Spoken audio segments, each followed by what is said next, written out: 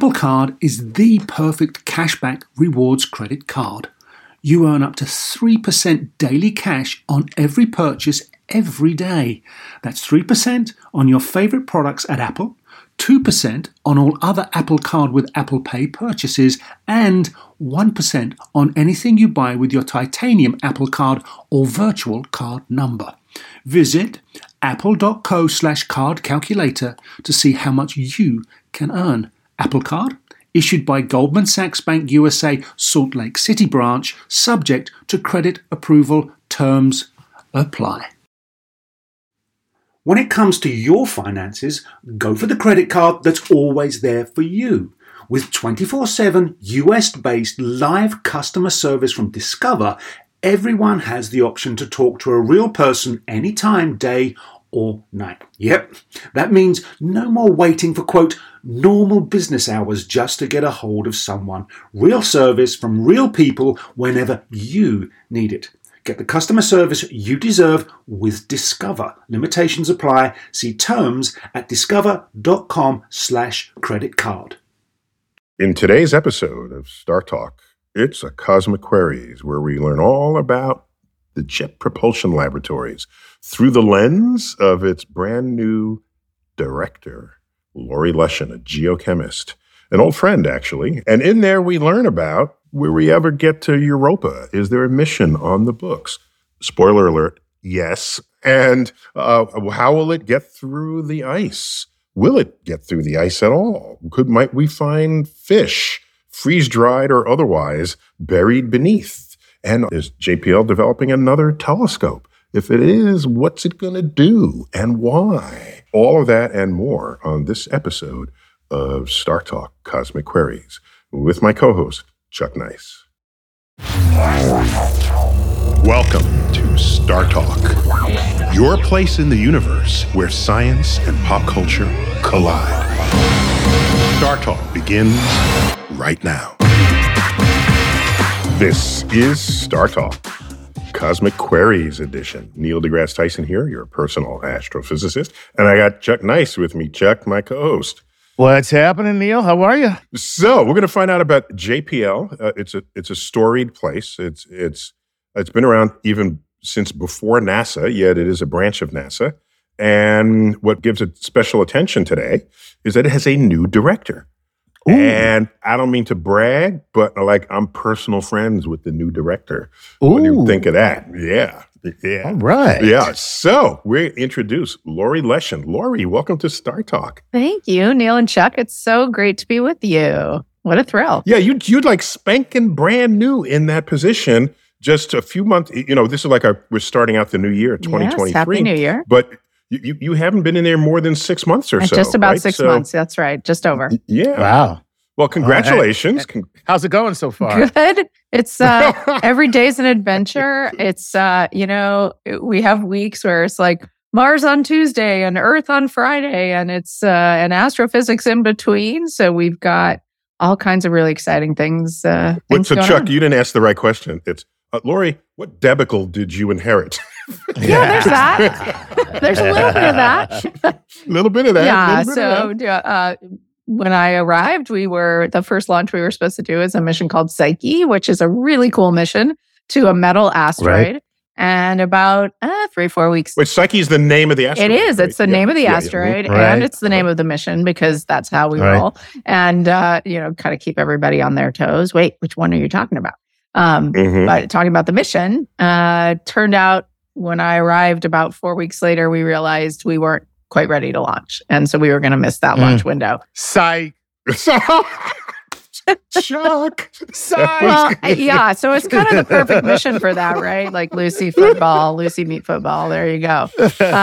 Yeah. And unfortunately. Right. Now this is super interesting though, because you're going to a metal asteroid. So interesting. Which we all know there's so many implications kind of wrapped in that. Yeah. And what are you guys going to do? Is it just going? Is it going to orbit? What are you doing? It's going to go into orbit around this metal asteroid and really map it. We have never visited a metal world, right? We've visited rocky worlds, Mars, Earth, other planets. We have visited icy worlds with the moons of Jupiter and Saturn and the outer planets. so-called, icy worlds or ocean worlds. But we've never visited a metal world. That's because there actually aren't that many of them. And Lori, that's where Iron Man comes from. Well, it is also where Iron Maiden comes from. Oh, the group. That may or may not be in our level 1 requirements. I don't really know. Yeah, but we are going. So we're going to go later this year. We're gonna launch in October. It's not totally scratched. It's not in fact canceled. And program. COVID had a lot to do with it. Honestly, like you can't build spacecraft from your parents' basements. Like you gotta be. We gotta be here and be together. And we missed some things, and we needed to get that right. It's much having been involved in missions that launched that weren't ready to launch and that weren't successful as a result. It's much better to sort of call a timeout and say, let's do this right. And that's what we've done. So when you're ahead, you can call timeout on adults, right? Not when you're a parent, you say it to your kids, but you're director. Yeah, timeout. No, we're not putting them in a timeout. We're more in the football sense of a timeout. We called a timeout to say we're not going to launch if we're not ready. And let's go fix the issues, which were software issues, it turns out. Hardware's doing great. It's actually already in Florida it's going to launch on a Falcon Heavy, which is going to be really rocking.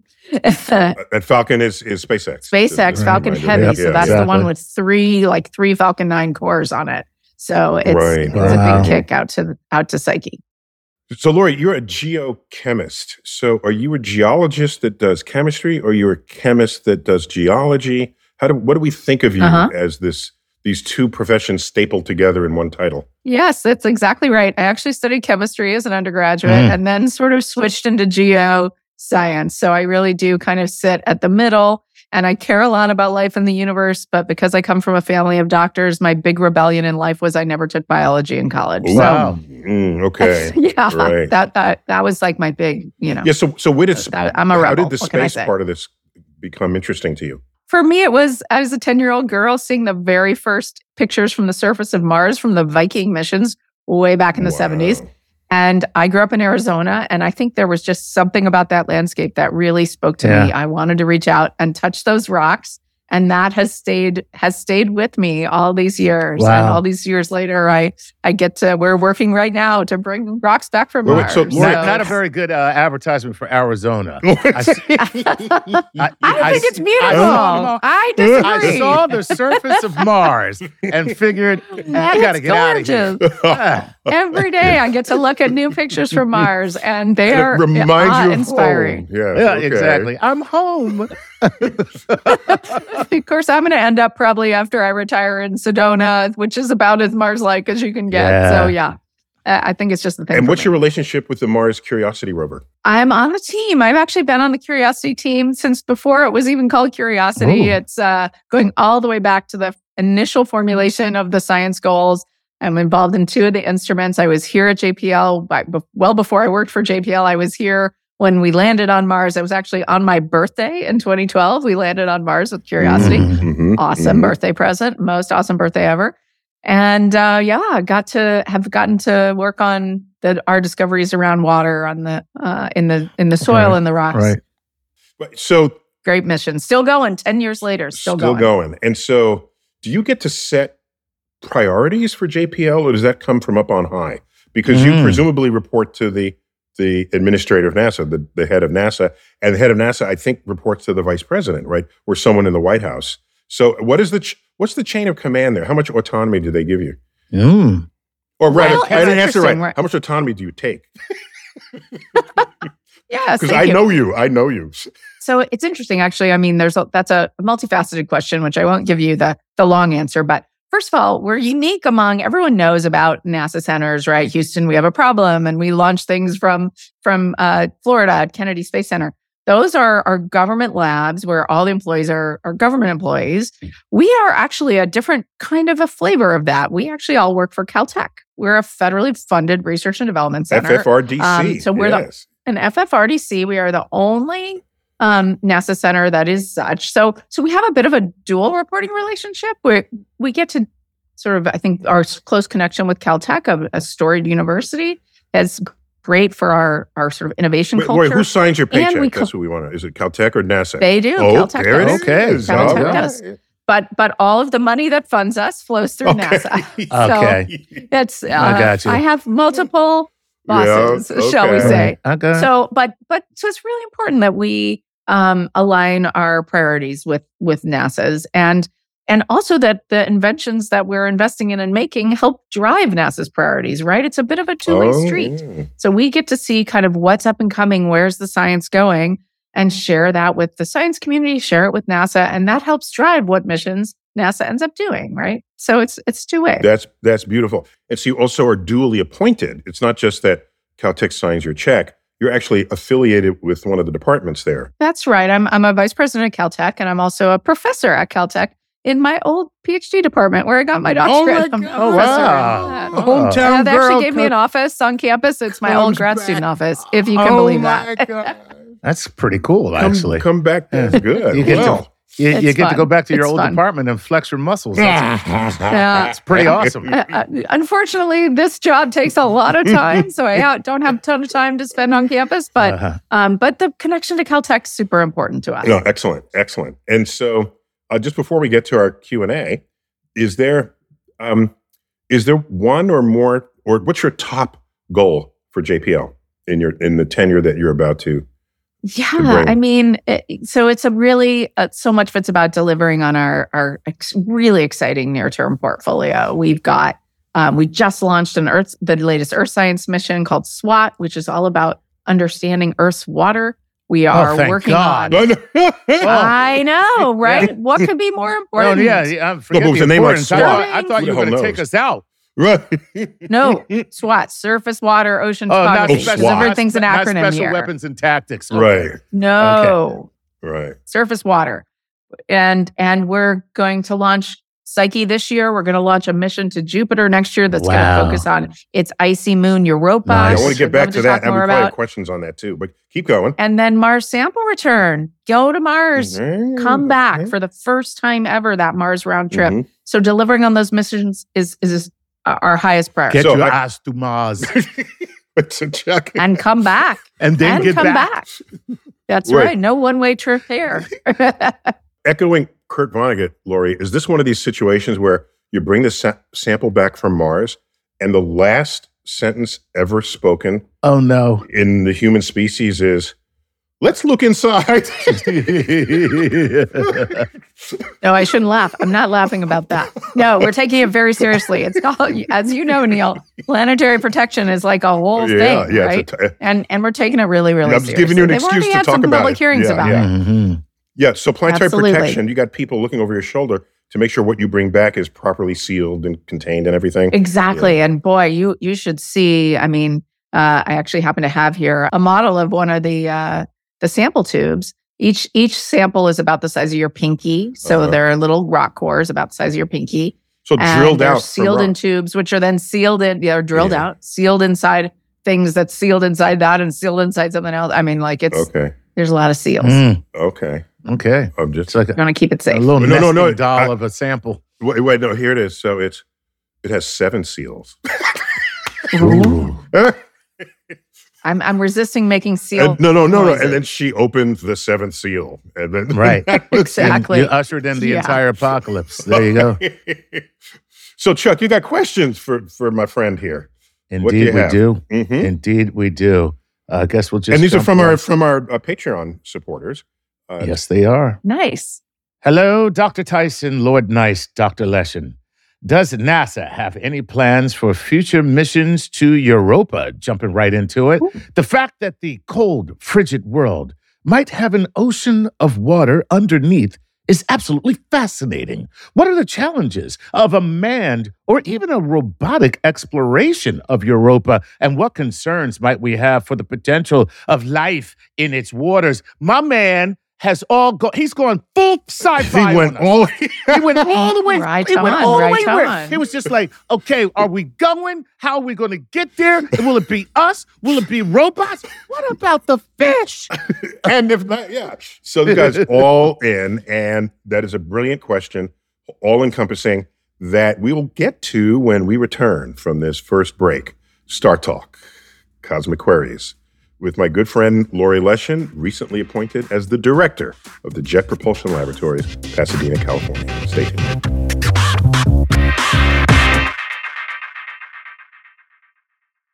Working moms have way too many to-dos. Switch to H&R Block and have an expert do your taxes for you. Block guarantees 100% accuracy and your max refund or your money back.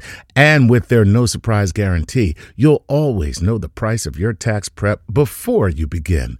You can even meet with a tax pro in a Block office or online from home. So take a breath, moms. This tax season, it's better with Block. Make an appointment at hrblock.com. All tax situations are different. Not everyone gets a refund. Limitations apply. Description of benefits and details at hrblock.com/guarantees.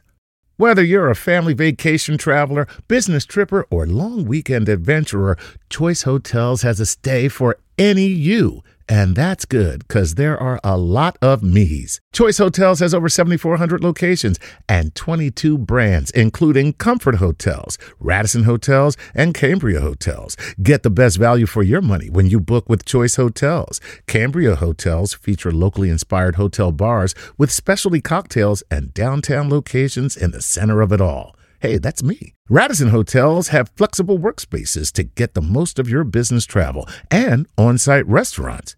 That's me too. And at Comfort Hotels, you'll enjoy free hot breakfast with fresh waffles, great pools for the entire family, and spacious rooms. Hey, that's me too. I guess I'm just going to have to stay at all of them. Choice Hotels has a stay for any you. Book direct at choicehotels.com, where travel comes true. Bring everyone together for a great time with the Nintendo Switch system. Get the whole family in on the fun with exciting games that everyone can enjoy, like Super Mario Bros. Wonder, Animal Crossing, New Horizons, and more. Nintendo Switch has 3 different play modes all in one system. Play in TV mode, tabletop mode, or handheld mode when you're on the go. Visit nintendo.com/US/Switch to learn more. Games rated E for everyone. I'm Joel Cherico, and I make pottery. You can see my pottery on my website, cosmicmugs.com. Cosmic Mugs, art that lets you taste the universe every day.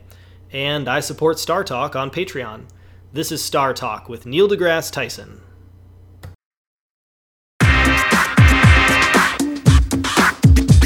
We're back. Star Talk.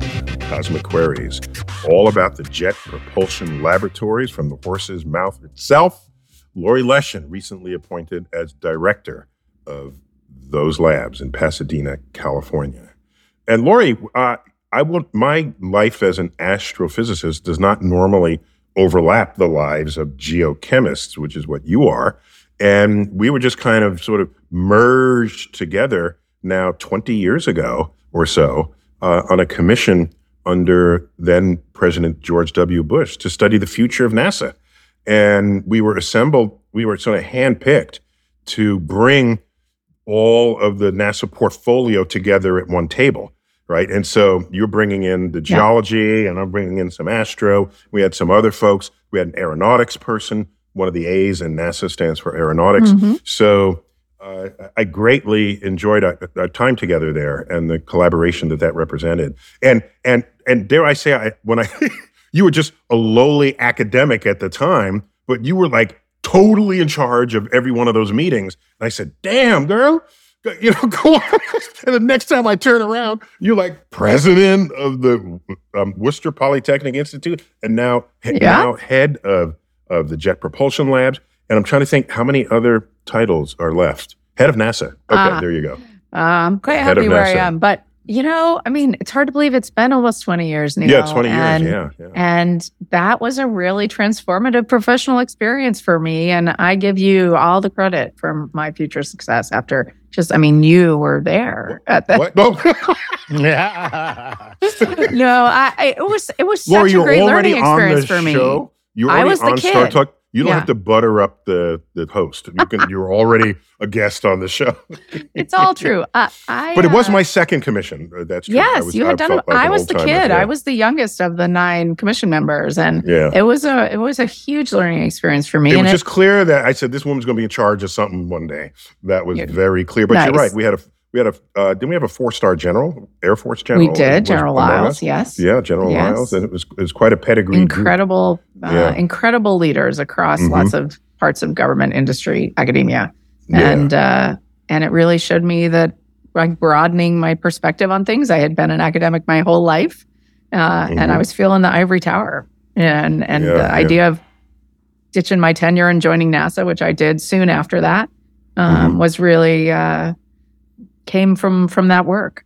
Yeah, sometimes it's a calling, right? And it is. Not literally a phone call, but the universe beckons, and you replied. Yeah. So excellent. We're glad to have you there. So thank you. We're getting back to the question that we dangled right in front of all three of us. What's the person's name again, Chuck? It's Jonathan Kuhl or Kuhl. Kuhl. Kuhl. Okay. All Kuhl or Kuhl? Kuhl. He's probably Jonathan Cool. Cool. I'll get the letter on social media. Chuck, my name is Cool, as in Joe. Joe Cool. So tell us about Europa, because that question was all about everyone's favorite moon of Jupiter. It is so exciting. So literally right now, as I speak to you, our first dedicated mission to Europa is sitting in our high bay, in our big giant clean room here at JPL, being put together, being assembled and tested. And it's called Europa Clipper. It's going to launch in October of 2024. So just a quick question. Yeah. Is that room, this room you're describing, I've been in a room where an entire wall was HEPA filters. Filters, yes. Is that what this wall is? Yes. Okay. Yes, exactly. Yeah. To keep it quite clean. And everybody in there is head to toe in bunny suits, as we call them, to make sure that, none of our schmutz gets on the spacecraft, right? No schmutzing. You don't want to discover the coronavirus on Europa and say, oh my gosh. Definitely not that. No. Nor anybody's hair. Somebody sneezed right before the launch. Exactly. Right. Yep. Okay. And so if we're in there putting that spacecraft together, it's going to go to Jupiter. It's actually going to go into orbit around Jupiter, but do a couple of dozen very close flybys to Europa. And with 9 different sensors that are going to tell us about the ocean underneath the ice, about the thickness of the ice. So there's some places where maybe the ice gets really thin. If there's stuff spewing out from the surface, we're going to analyze that with a mass spectrometer. That would be through a crevasse, presumably, or some kind of fissure. Or some kind of crack. Yeah. That's right. Yeah. But so again, how thick are we talking here? How thick? Many kilometers, probably even tens of kilometers thick in places. Wow. But the how question do you want to see if there's water? How? That's the question, right? So if we can find some spots where the ice is thinner, that helps you with the follow-up mission, which should be a landed mission, right? Okay. We don't have that approved yet, but we've been working on the technology to make it possible to go land on a moon of Jupiter. Mind-blowing. Are you kidding me?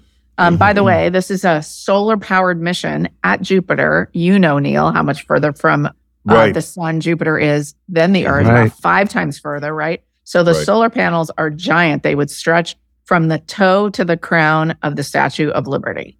Those are big. So it's the biggest thing we've ever built at JPL. So Jupiter is 5 times farther away, so it's receiving 1/25th. Exactly right. Of the sun's intensity. So if you're going to try to get the same power you would have hanging out at Mars, but at Jupiter, you're going to have your panels have to be 25 times bigger.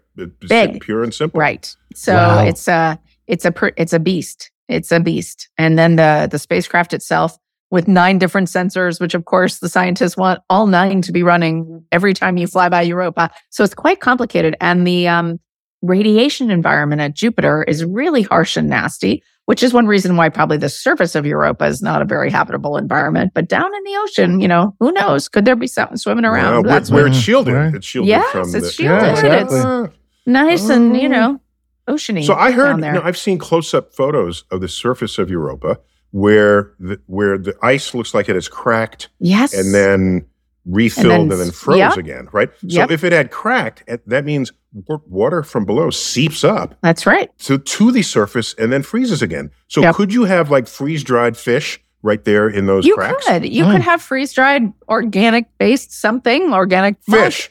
Say it. Fish is pretty advanced. I'd be happy with algae, like pool algae underneath the ocean, and then you raise your some expectations. All right, at fine. Least krill. Serpents, eels, whatever you want. Loch Ness monster. Yes. There you go. That'd be cool. That'd be totally cool.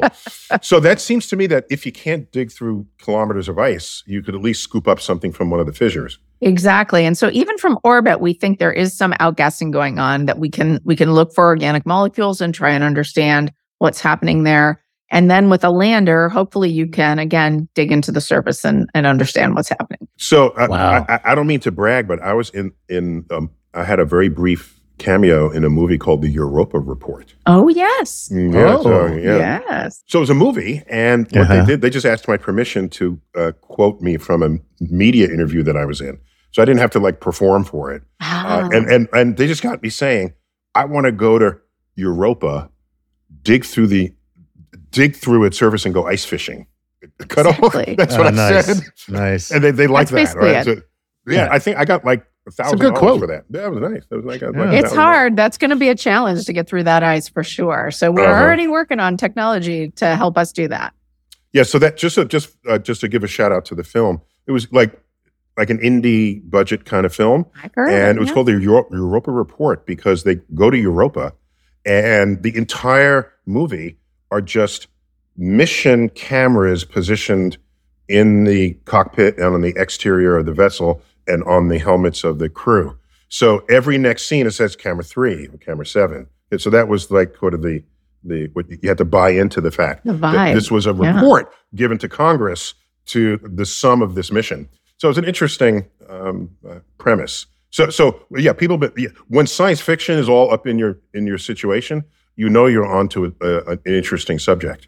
It is, and it's one of what we think now are many what we would call ocean worlds in the outer solar system. Back when you and I were growing up in science, Neil, that we were not thinking about habitable environments that far from the sun, right? No, or certainly not on moons. Moons were like, who cares about moons? Right. Let's go to the planets themselves. No, so it's a whole other world. So it's the beginning. I really believe this is the beginning of a sort of new wave of exploration in the outer solar system. We got to figure out how we go there more often than every 20 or 30 years, right? We got to figure out how we go there faster. I'm a little older than you. To put it in context, when we were first going out to the solar system, everything was a flyby. Yeah. Right? No one went into orbit around the planets. So Voyager. There was tours of this. Voyager 1, 2, Pioneer 10, and 11. Still going. We're all just flybys. So you had to get your camera ready, right? Right as you whizzed by. Missed it. So, Chuck, give me some more questions. How many? All right, let's keep it going. Fernando Colon says this. Dr. Leshin, greetings from San Diego. My question is simple.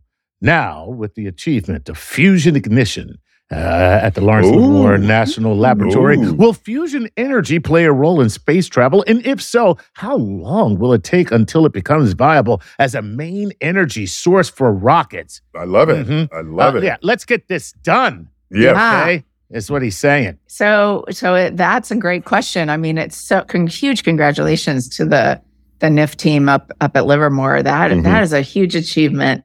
And it's like step 0.1 on the road to doing what is being asked about, because they got a long way to go to try and get that scaled. But you got to start somewhere, and they've been working towards this milestone for years. So congrats to them. So in space, we now use fission energy. We do use nuclear energy, but it's of a different kind, right? We use radioactive things like plutonium that actually produce energy when they split apart into other atoms. So that is today available to us, and we in fact use it extensively. Our Mars rovers use it. We use it out beyond Jupiter. You really can't do solar power, so we've used it on missions like Cassini at Saturn.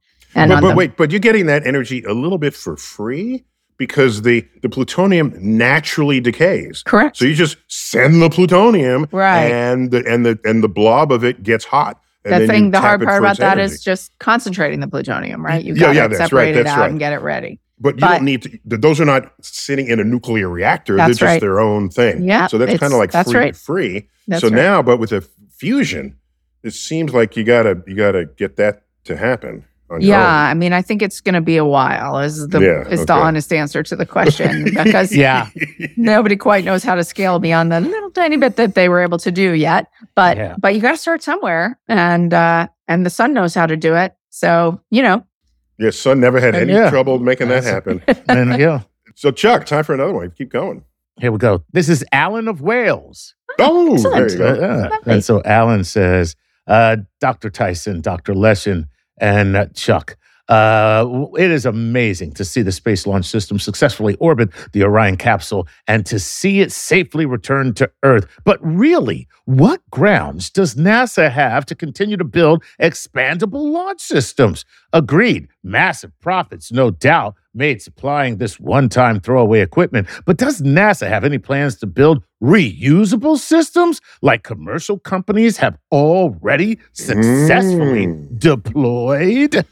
Ooh. Well, Lori said she's not using a NASA vessel. They're getting launched on a Falcon. Right. How much of the Falcon Heavy is reusable?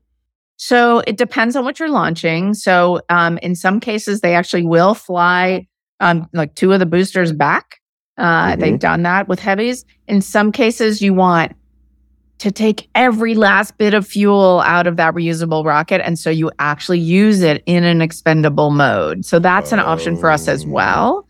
So, just to be clear, in case people don't realize, if you're going to bring the boosters back, you got to leave some fuel. You launched them with fuel that did not participate in continuing to send your payload to its destination.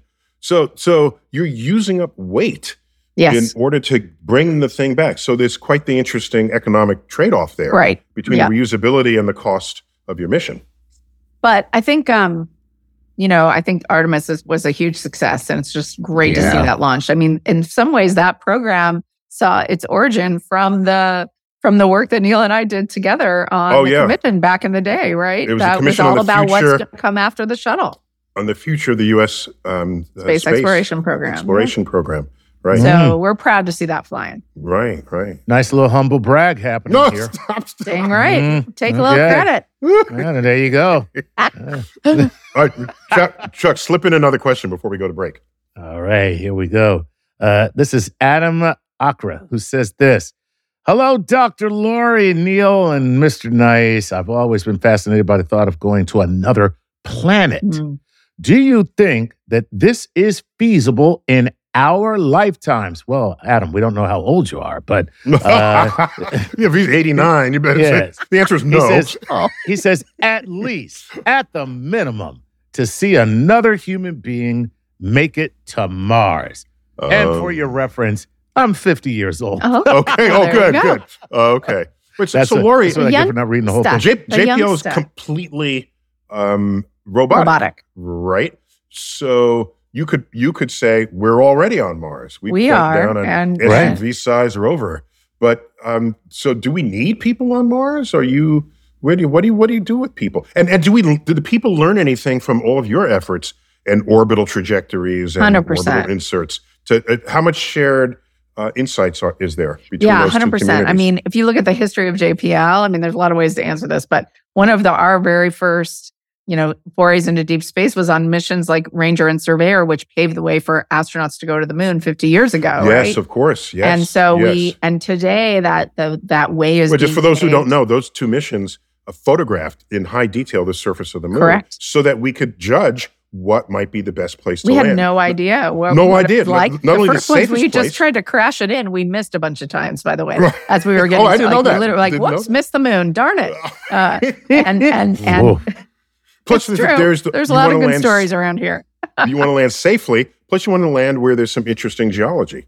Right? That's Otherwise, right. Like, what's the point? But we didn't even know, where the lander's going to sink into the lunar dust. Like there was all kinds of stuff, with basic stuff. Mm-hmm. And our rovers on Mars and landers are paving the way today for human exploration. And Mars sample return, which is actually going to be the first mission to make the round trip to Mars, is a big one. And actually launching something from the surface of Mars that comes back to Earth.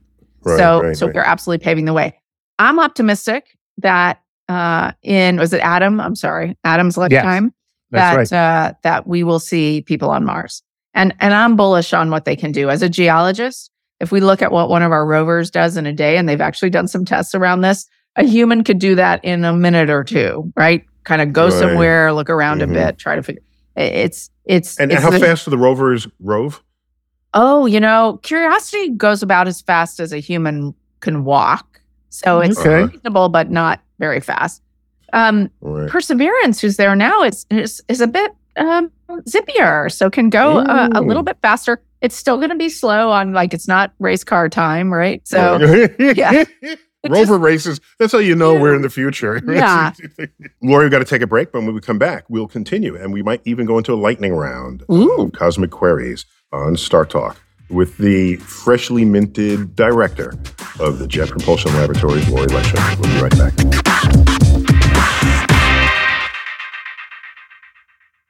You know what shouldn't feel like rocket science? Planning a vacation your whole crew will love. With Carnival Cruise Line, it's all up to you. You can kick back or dive right into the fun. Paddleboard in the crystal clear waters of one of Carnival's exclusive destinations, Half Moon Cay in the Bahamas. Take an ATV ride through the jungle or just relax on white sandy Caribbean beaches. The fun continues on ship. From a ride on the Bolt roller coaster to a moment of pure bliss at the Cloud9 Spa. Kick off the evening with a craft cocktail at any of Carnival's dazzling bars and lounges, and take your pick of restaurants from surf and turf to family-style Italian. Then settle in for an evening of live entertainment. Whatever your vibe is, you'll come home with plenty of stories to tell. So pack those bags, be sure to leave room for a few unforgettable memories, because no one does fun like Carnival. Book your dream vacation at carnival.com. Ships registry, the Bahamas, and Panama. eBay Motors is here for the ride. You saw the potential. And through some elbow grease, fresh installs, and a whole lot of love, you transformed 100,000 miles and a body full of rust into a drive entirely its own. With over 122 million parts for your number one ride or die, you can make sure your ride stays running smoothly. Brake kits, LED headlights, exhaust kits, turbochargers, bumpers, whatever your baby needs, eBay Motors has it. And with eBay Guaranteed Fit, it's guaranteed to fit your ride the first time, every time, or your money back. Plus, at these prices, you're burning rubber, not cash. Keep your ride or die alive at ebaymotors.com. Eligible items only. Exclusions apply. This episode is brought to you by Progressive, where drivers who save by switching save nearly $750 on average. Plus, auto customers qualify for an average of 7 discounts. Quote now at progressive.com to see if you could save. Progressive Casualty Insurance Company and affiliates, national average 12-month savings of $744 by new customers surveyed who saved with Progressive between June 2022 and May 2023. Potential savings will vary. Discounts not available in all states and situations.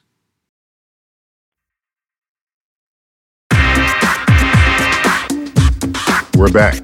Star Talk, Cosmic Queries. Neil deGrasse Tyson here. We've got the newly minted head director of the Jet Propulsion Laboratories, a branch of NASA, which is also, in a way, a branch of the California Institute of Technology, Caltech, in Pasadena, California, ensuring that it has an unending access to academic excellence. Brilliance, yeah. That Caltech only knows is academic excellence. So Lori, do they let you jump onto social media all by yourself, or you have to vet what you post? Because if people want to follow what you do, how do they do that? I am at Lori of Mars on Twitter. Wait. Lori what? Lori of Mars. Lori of Mars? That is my Twitter handle. Oh, I love it. Yes. Yeah. Okay. Lori, Laurie. Yes, of Mars. Of Mars. Okay. I'm still on Twitter. I'm hopeful. you get bumped off. Okay. No. Yeah. And then there's a ton of JPL social media too on almost every platform platform you can imagine. And so what's JPL's handle? At NASA JPL. NASA JPL. Okay. Yeah. All right. And very good. Then there's lots of our missions are tweeting, actually Mars Insight is a good example. We just came to the end of mission of Mars Insight recently, and it put out kind of a last tweet. My power's getting low. I mean, honestly, I get a little teary-eyed. It speaks in the first person. It does. It does. Okay. So of exploring Mars, our rovers are tweeting. There you go. Uh-huh. Mark Watney, we're coming for you. Yes, that's right. Yeah. Always hard to see one come to an end, even though it far outlasted its mission design. Its expiration date, yeah. Mm-hmm. So Chuck, maybe we can do a lightning round this segment. Sure. So Lori, you just have to answer quickly, okay? All right. And shut me up if I interrupt, okay? So Chuck, go. All right, our friend Kevin the Sommelier says, congratulations, Dr. Leshin, on your directorship. Having a background in geochemistry, I'm sure the asteroids and comets are of great interest to you. How likely is it to capture one and harness its resources within the next 25 years? And to celebrate your new role, I would recommend a bottle of Laurent Perrier Rosé. Well, thank you for the recommendation. That's Laurent Perrier. It's a sparkling wine. It's sparkling rosé. Yeah, it's a and so I love that. It would be rosé because it's made from the Pinot Noir grape, but not left too long in contact with the skin. Yeah. Mm-hmm. I'm a huge fan of the Brut Rosé, I will tell you. Nice, so nice. Thank you for the recommendation. He's a great sommelier. Perfect. He knew this without even meeting you. Exactly. It's fantastic. Perfect. Come, I could use a personal sommelier. No, I'm actually married to one. So that's good. Hey, asteroid. So, capturing... Yeah, when are we going to get rich off of asteroids? Look, I think near-Earth asteroids, exploring them for resources and learning to live more off the land out in space is really important to keep pursuing. It's a huge challenge. 25 years is probably about the right kind of time frame to be thinking about. Okay. And how about comets? Is there any value to the water that's on them? Boy, we don't know enough about the surface of comets yet, but probably somewhat less valuable would be my initial relative take. to the metals and minerals. Other things. Yeah, but we got so much more to learn. Unless you're thirsty in space, then always want some water. That's true. Yeah, or just bring some Brut Rosé. Or you do what they do on the space station: just recycle your pee. Well, I think we'll be doing that. That's a whole different kind of rosé. That's a different question. All right, Chuck, keep it coming. That was all nice. Right, this is good answer there, Lori. Nice and quick. Thank you. Our friend Y. Koss says this with quite an attitude, I might admit. From the Russian Luna and 2-3 missions in 1959, which landed and crashed and orbited the moon, and the manned Apollo program in the 60s, to the Chinese Chang'e 5 capstone orbiter and the Korean Durnori orbiter. There have been many, many moon missions. What makes the Artemis program so particularly interesting? Ooh. Oh. Well, I think the goal of Artemis, and again, JPL doesn't have a huge role there, although we're involved we did all the communications with Orion once it went beyond near Earth. So we run the Deep Space Network for NASA. So we're the ones who are talking to Orion. Those beautiful pictures you saw coming back of the Earth and Moon, those came through our Deep Space Network. But the goal of Orion is the presence that isn't just about flags and footsteps. It's about learning to really live on other worlds. Nice. And none of those robotic missions have done that. And really to have a sustained presence out in the solar system, the moon is a great training ground. Yeah, the blunt answer is Artemis is putting people back on the moon. Yeah. Everything else is a robot. So there you go. People. Yeah. There you have it. Yeah. Humans. Great answer. And the first one. Great answer. And person. He thought he had you. He thought he had you. Yeah, he was coming at it like, I got her now. Yeah, it was a great answer. All right. This is Christopher Bax. He says, howdy, everybody. My question is about the future of spacecraft propulsion. Mm-hmm. Are there any promising new technologies in development that you think will revolutionize future space missions? So fusion, we've agreed, is pretty far off, Not at so least much, as an engineering solution. But Anything else? NASA's been involved in some stuff, right? Sure. I mean, we're continuing to do more things like solar electric propulsion. There actually we're testing some green propulsion technologies on one of our very small lunar robotic missions that we just launched called Lunar Flashlight that, I think that's an interesting thing to think about, especially with the number of launches that we're doing as a planet. Wait, is that a solar sail? No, it's not. It's different kind of chemical propulsion. Okay. Which is, I think, as much as I know. Okay. Rocks. I study rocks. Did I mention that? That's hilarious. Stationary rocks. Yeah. Yes. Okay. Right. No, but the point is, NASA does presumably have an entire sub-industry within itself thinking about propulsion. You bet. Yeah. Absolutely. Right, we work a lot on solar electric propulsion here. There you go. All right. There you go, Christopher. Your answer is we're working on it. Yeah. All right. So this is Corey Allen. Says, hello, Dr. Leshin. This is Corey from Minneapolis. If we parked a satellite with a high-powered laser in orbit around an icy moon like Europa or even Enceladus, could the laser burn a hole into the surface in which a small probe could be dropped? Would this not be easier and less intrusive than drilling into the ice? Thank you all. Love the show. First of all, let me just say this. Corey, you would make a great Bond villain. Space laser. Giant space laser. Lasers. Giant space lasers. The laser, yeah. So good one, Corey. Thank you. Very creative. And we love those kind of creative ideas at JPL, and we like to think about them. Turns out getting through the ice at a place like Europa is really hard because it tends to want to close up on itself, right? And so you need something that's going to kind of hold open the hole once you've made it. Just like on Earth, when they are drilling, they put casing inside the hole, right? And doing that down through lots of deep ice is hard. So a from space solution there, I don't think would work. I'd have to think about it a little bit more. But I love the creativity. Yeah, I'd like that, Lori, the way you said that, because thinking about it in real time, you can melt the top little bit, like let's say a few centimeters, and there's a little puddle, right? But it wants to refreeze. Yeah. So you have to keep heating it to prevent that from refreezing while you melt the next few centimeters.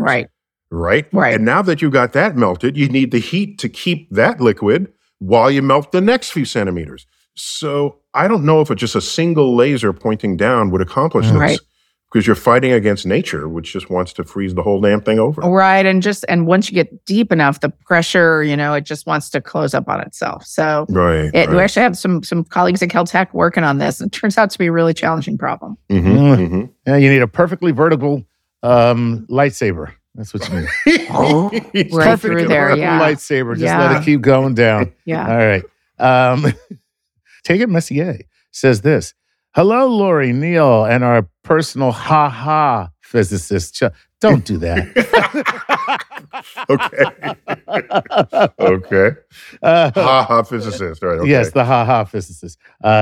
Tegan here from British Columbia. I was wondering, since gravity affects light, how does the Earth's gravitational field not affect the way we see Earth looking from outside of our own gravitational field, and vice versa from inside gravity when we're looking from another planet? So that sounds like a Neil question to me. Yeah, I think that's like an astrophysicist question. Earth, as big and as massive as it is vanishingly small in its effect on gravity and its effect on the light in its vicinity to not have that matter at all. To either we looking out from Earth or from outside Earth looking in. As we start getting more and more dense and massive, like towards a black hole, then it completely distorts the visual environment, not only looking out, but also looking in. But so yes, that happens, but you have to be way more massive than Earth is. So don't worry about it. Yeah. Wow. Great answer. Cool. Good. Cool. Thanks for jumping in on that one, Neil. Oh, that's fine. You're my personal astrophysicist today. I got your back, Lori. Okay. All right, here's Stephen Smith. Stephen Smith, man, we are moving along. This is the fastest lightning round we've ever had. Okay, no, Lori's badass. That's why I knew that. We knew that. Maybe you'll have me back. Smith. Yeah, Stephen Smith says this. Hey, y'all, it's Steve here from just outside Worcester. Oh. I guess that's Massachusetts. Worcester. Right? Worcester is how they say it. Worcester. Is that how you say it? Yeah. Worcester. Wait. That's Lori's old stomping ground. It is. That I must lived there be it. for 8 years. Wonderful Worcester. Wicked cool. All right. So he's wicked. Cool. Yeah, there we go. He says, Dr. Lori, has there been any progress in creating an ion space engine for interplanetary? So, which is pretty cool. Yeah. Very cool. I don't know about the engine side, but we are thinking a lot about missions that go beyond the solar system. I do think it's on the frontier. I think you'll see in the coming year, more discussion about that. And of course, I have to use this opportunity to give a shout out to our interstellar Voyager. Right, the Voyager missions are on the edge of the solar system right now. They're the farthest human-made thing that has ever been sent anywhere, and we still talk to them every single day. They launched. Oh, I thought they cut the. I thought they launched 45 years ago. God. Wow, they're going to be 50 in another 4 years or so. That is so sweet. And they are still going. They got that golden record on there, Neil. You know about it, right? And if any aliens are out there, spinning the disc, they'll find out about us. So interstellar travel, I think, is interstellar exploration is definitely on the horizon. Okay. By the way, but the question actually asked interplanetary, but I think they meant interstellar. Oh, that is how I interpreted it. Sorry. As did I. As did I. Beyond I the think no, that's cool. But interplanetary is cool. And I just love the idea of the aliens finding that disc and playing it and going, this is the worst damn album I have ever heard. I happen to have a record player right here. So nice. No, you got to go back to the Saturday Night Live skit because on the albums like Mozart, Beethoven, Heartbeats, Chuck Berry was on there. It's a melange of human culture, and Saturday Night Live did a skit back in the 70s. Back in the 70s, where the aliens found the ship and sent a message, and it says, "Send more Chuck Berry." Oh, that's right. Totally. Chuck Berry actually came and played on the steps right outside my building here at JPL. Yes. In the 80s, as a celebration of that. Yeah. Damn, that's so cool. I know, right? Yeah. All right, here it is. Maybe time for one more. Here's one more, and it comes from our friend Alejandro Reynoso. Okay. Wow. Good voice, Chuck. He says, easy, buddy. The fact that he keeps writing back means he's not offended by what you've done. He's not offended by what I do. So, but anyway, he's a regular. Back to he's a regular. Alejandro Reynoso from Monterrey, Mexico. Okay. He says, "Hello," or should I say, "Hola"? Okay, go on. Go. My question is, what is the most important thing that you are working on that we do not know about? Oh, I love that question. What a great question. Okay. What a great question to end on.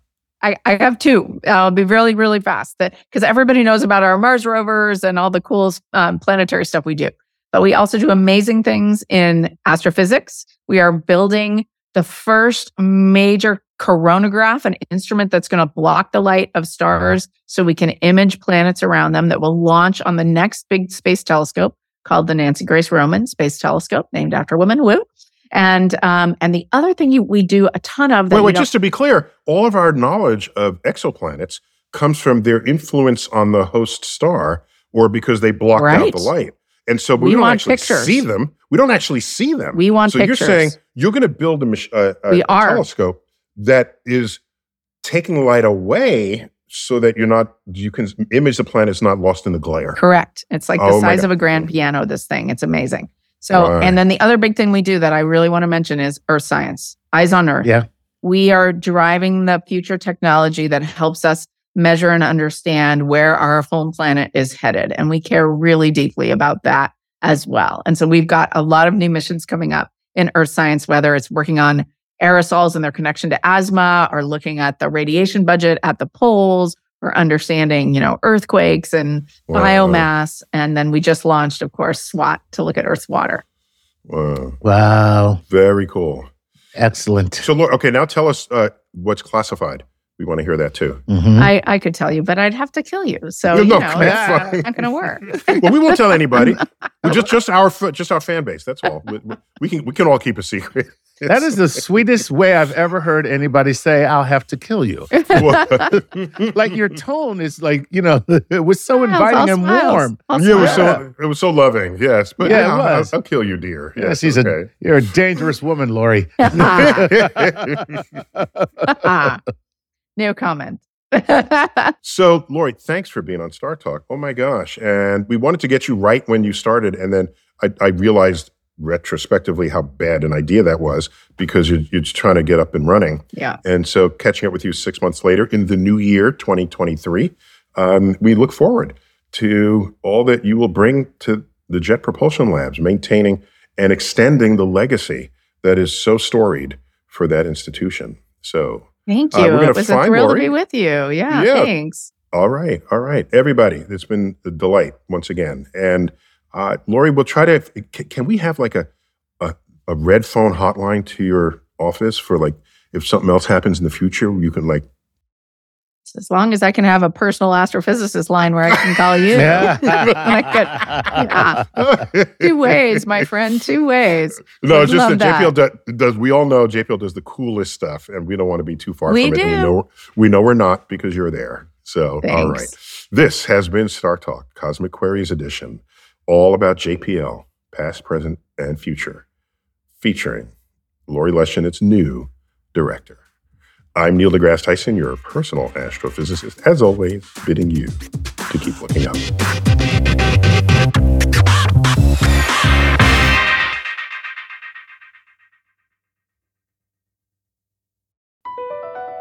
Across America, BP supports more than 275,000 jobs to keep energy flowing. Jobs like building grid-scale solar energy in Ohio and producing gas with fewer operational emissions in Texas. It's and, not or. See what doing both means for energy nationwide at bp.com/investing in America. The legends are true. Overwhelming power! The sauce of destiny. Yes! The most legendary sauce has arrived as McDonald's transforms into the anime world of WickDonald's. The greatest flavors unite in all new savory chili McDonald's sauce to make your 10-piece Wick Nuggets, fries, and Sprite ultra-powerful. Unlock manga comics with every meal and sit down for a new anime short every week only at WickDonald's. Ba-da-ba-ba-ba, go! At participating McDonald's for a limited time while supplies last.